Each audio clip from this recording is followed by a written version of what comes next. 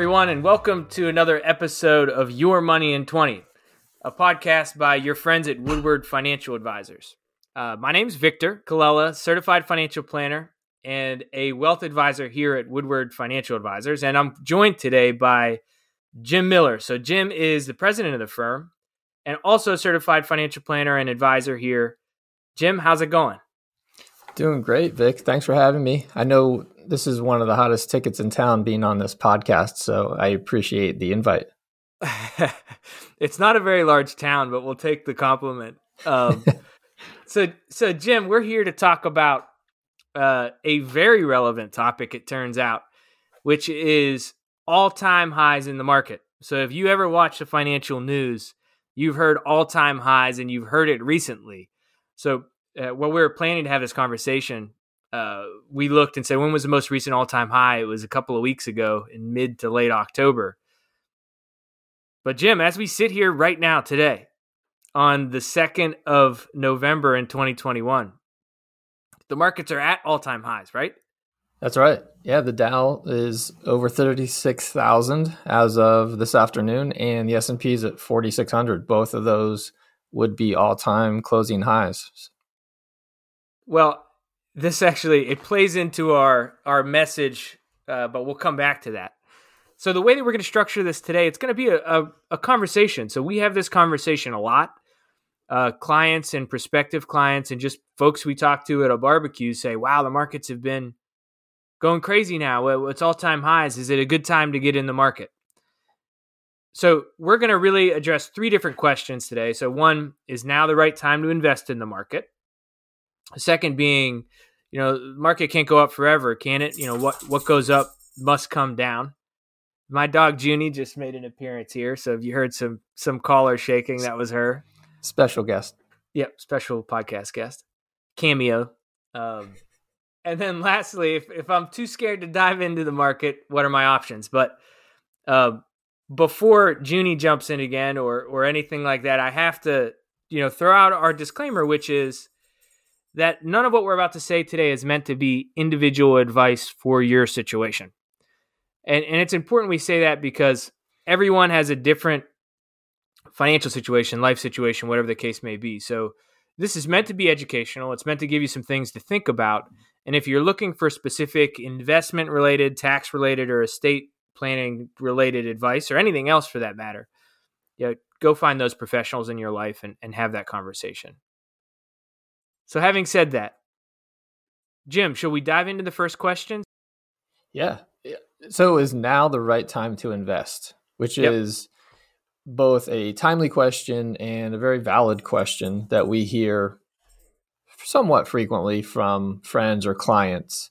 But I guess I would start with, what does that question really mean when you hear that? When someone asks if now is a good time to invest in the market or to be in the market, I think what they're really saying is, I really don't want to invest and then have the market go down, right? It's sort of coming from a place of worry. And as investors, our assumption is that stocks have a positive expected return at any point in time. So whether or not we're at a record high or not, there wouldn't be investors in the market if stocks didn't have a positive expected return for the future. So by asking that question of whether now is the right time to invest, I think they're implying that there's an alternative out there to being invested right now that makes sense. And when we look around, we know that going to cash or being in fixed income doesn't make a lot of sense right now with interest rates near zero. So they're asking whether they can time the market to avoid the bad but still get the good. And we know the good is positive expected returns in the future. So to answer the question, let's start by maybe talking about why investors can't successfully time the market, and then we can get into why they don't actually have to be able to do so. Does that make sense, Vic? Yeah, it does. And it's worth noting that, giving recent market highs is often how this conversation starts. It makes it seem like rarefied air, like we're at the mountaintop and that never happens. But there is one statistic that I think Jim and I both talked about, which is that we'll take the S&P 500 as an example.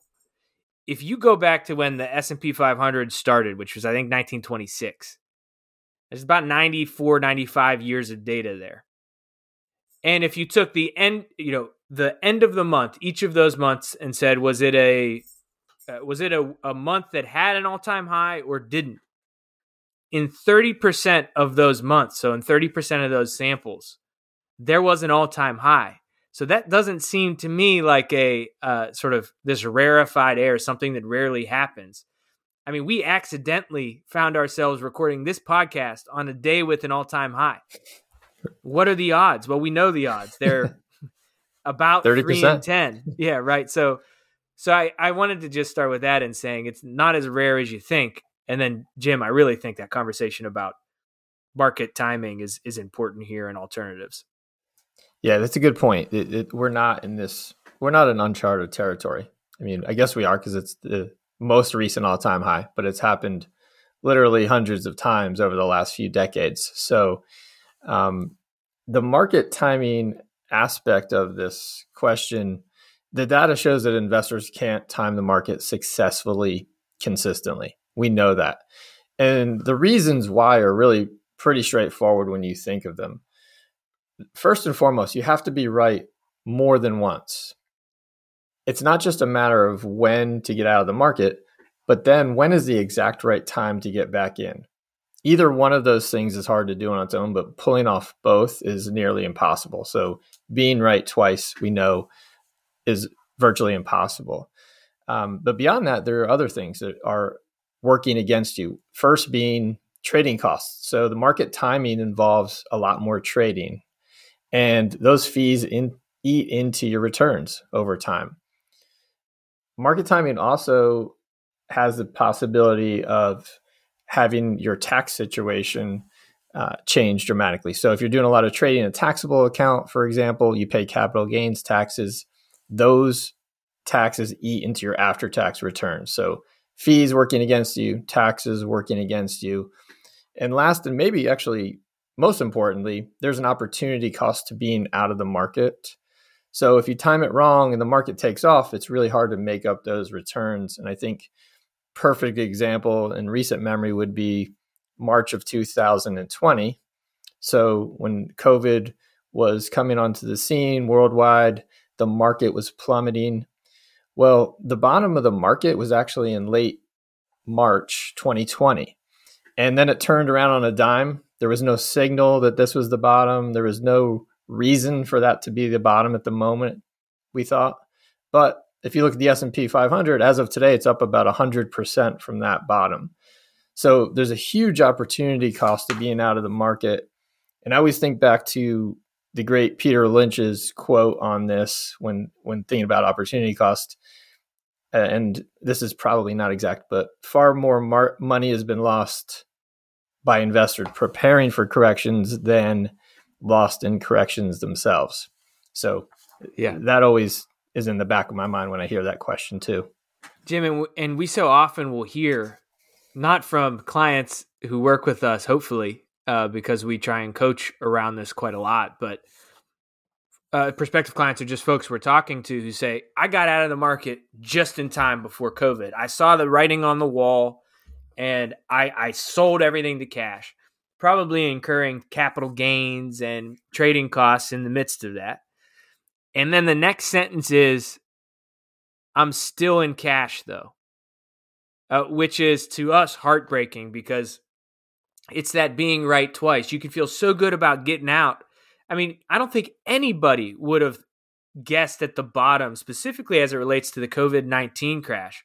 It went down in a blink of an eye and back up in the blink of an eye. And there was no prospect of a vaccine. There was no prospect. I mean, we were in the thick of it and we were already hitting new all-time highs again before vaccines even came out. So and all the data shows, you can't outguess the market. It's just too random.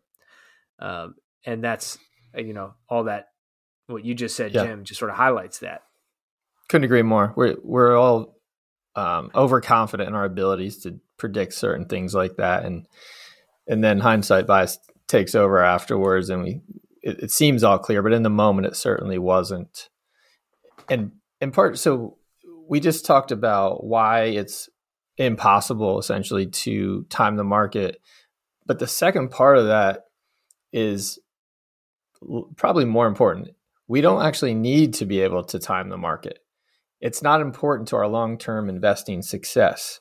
And I'd like to start this portion with a little bit of education. So just a little bit of data to ground ourselves in what's expected. So as investors, we should prepare ourselves for what's likely to occur with our investments in the future. So historically, a market correction is when the market drops from its peak 10% or more.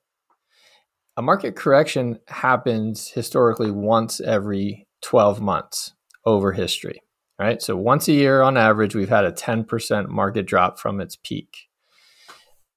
The second term you hear often is bear market. So this is worse than a correction. A bear market is when the market drops 20% from its peak. And historically, that's happened on average every about 4 to 5 years. So corrections once every 12 months, bear markets every 4 to 5 years. So we go into investing with our eyes wide open. Those are normal events. They've happened throughout history. So the 40-year-old, let's say the 40-year-old that's listening to this podcast today, they will likely experience 40 or 50 market corrections over the rest of their life expectancy. That would be totally normal. Or if you're a 65-year-old listening to this podcast today, maybe you just retired, you'll experience 2 dozen or maybe even 3 dozen market corrections over the rest of your lifetime, and maybe even 4 or 5 bear markets. That would be a totally normal occurrence. And we go into investing knowing this information. So even though we know it's likely to occur, here's why it doesn't matter. I was actually just looking at some data the other day on what has the market done return-wise right after it hit all-time highs. So just like right now, market's at an all-time high. What has it done going forward from here? And quoting the dates that you mentioned earlier, Vic, since 1926, which is really the first year we have good data on this. So coming up on 100 years of data.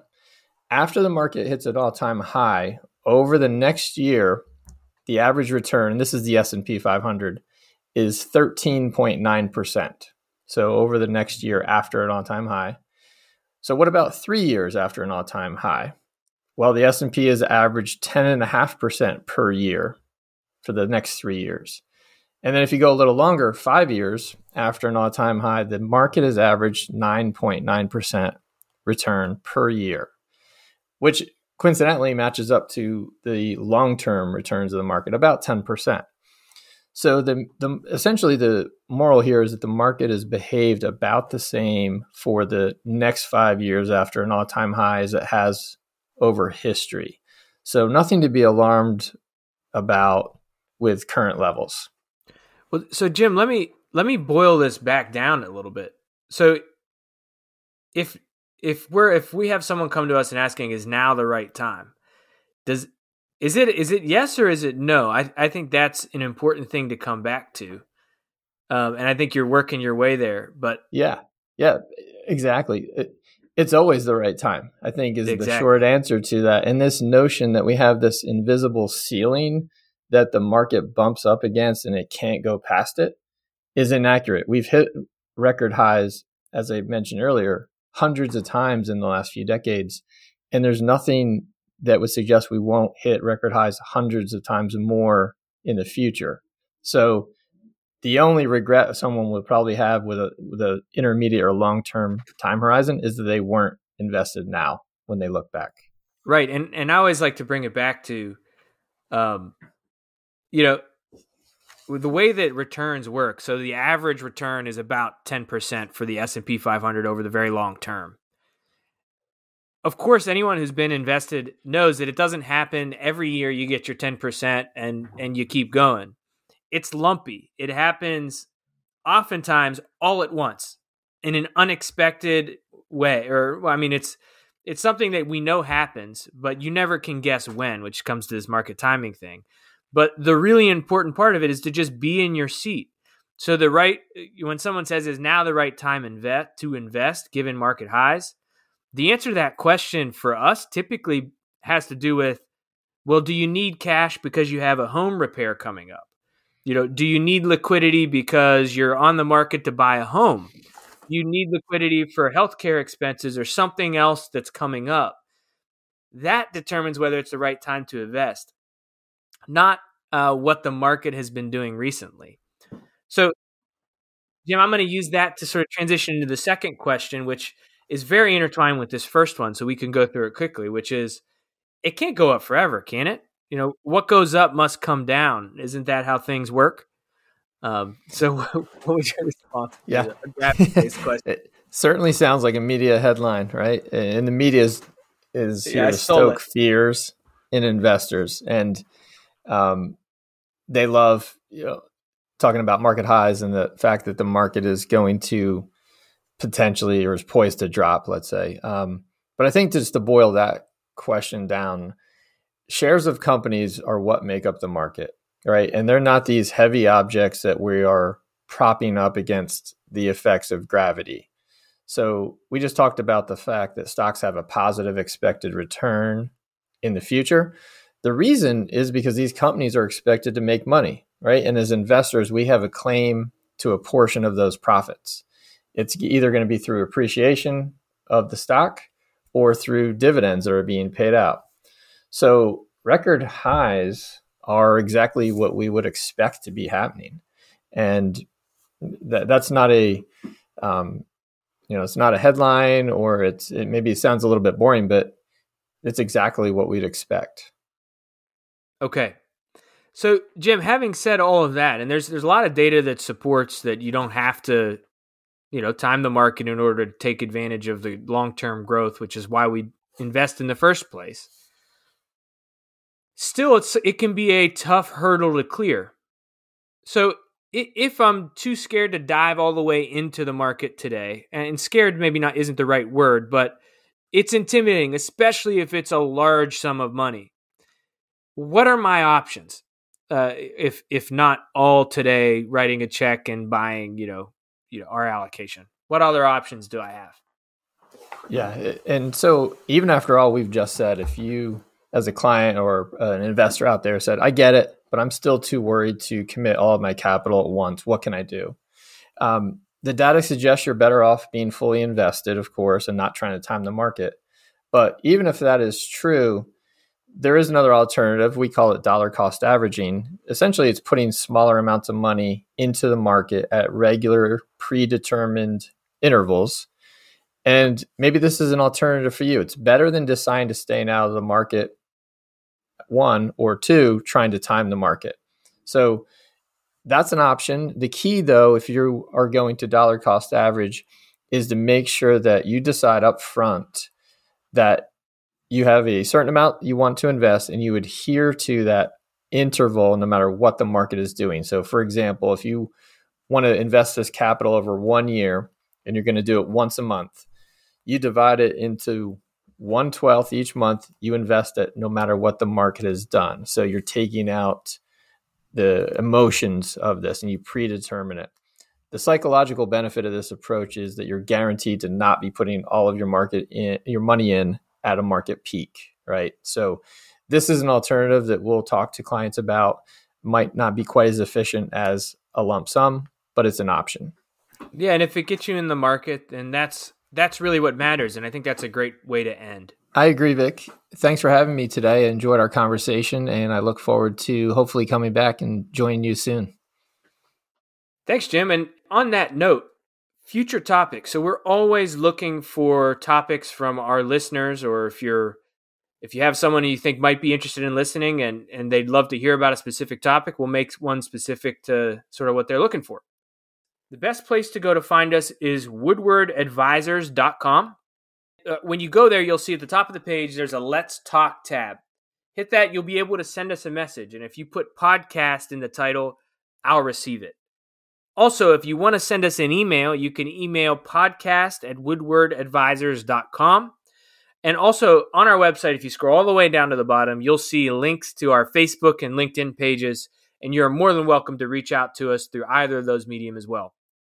Thanks again for listening, and we look forward to you joining us next time.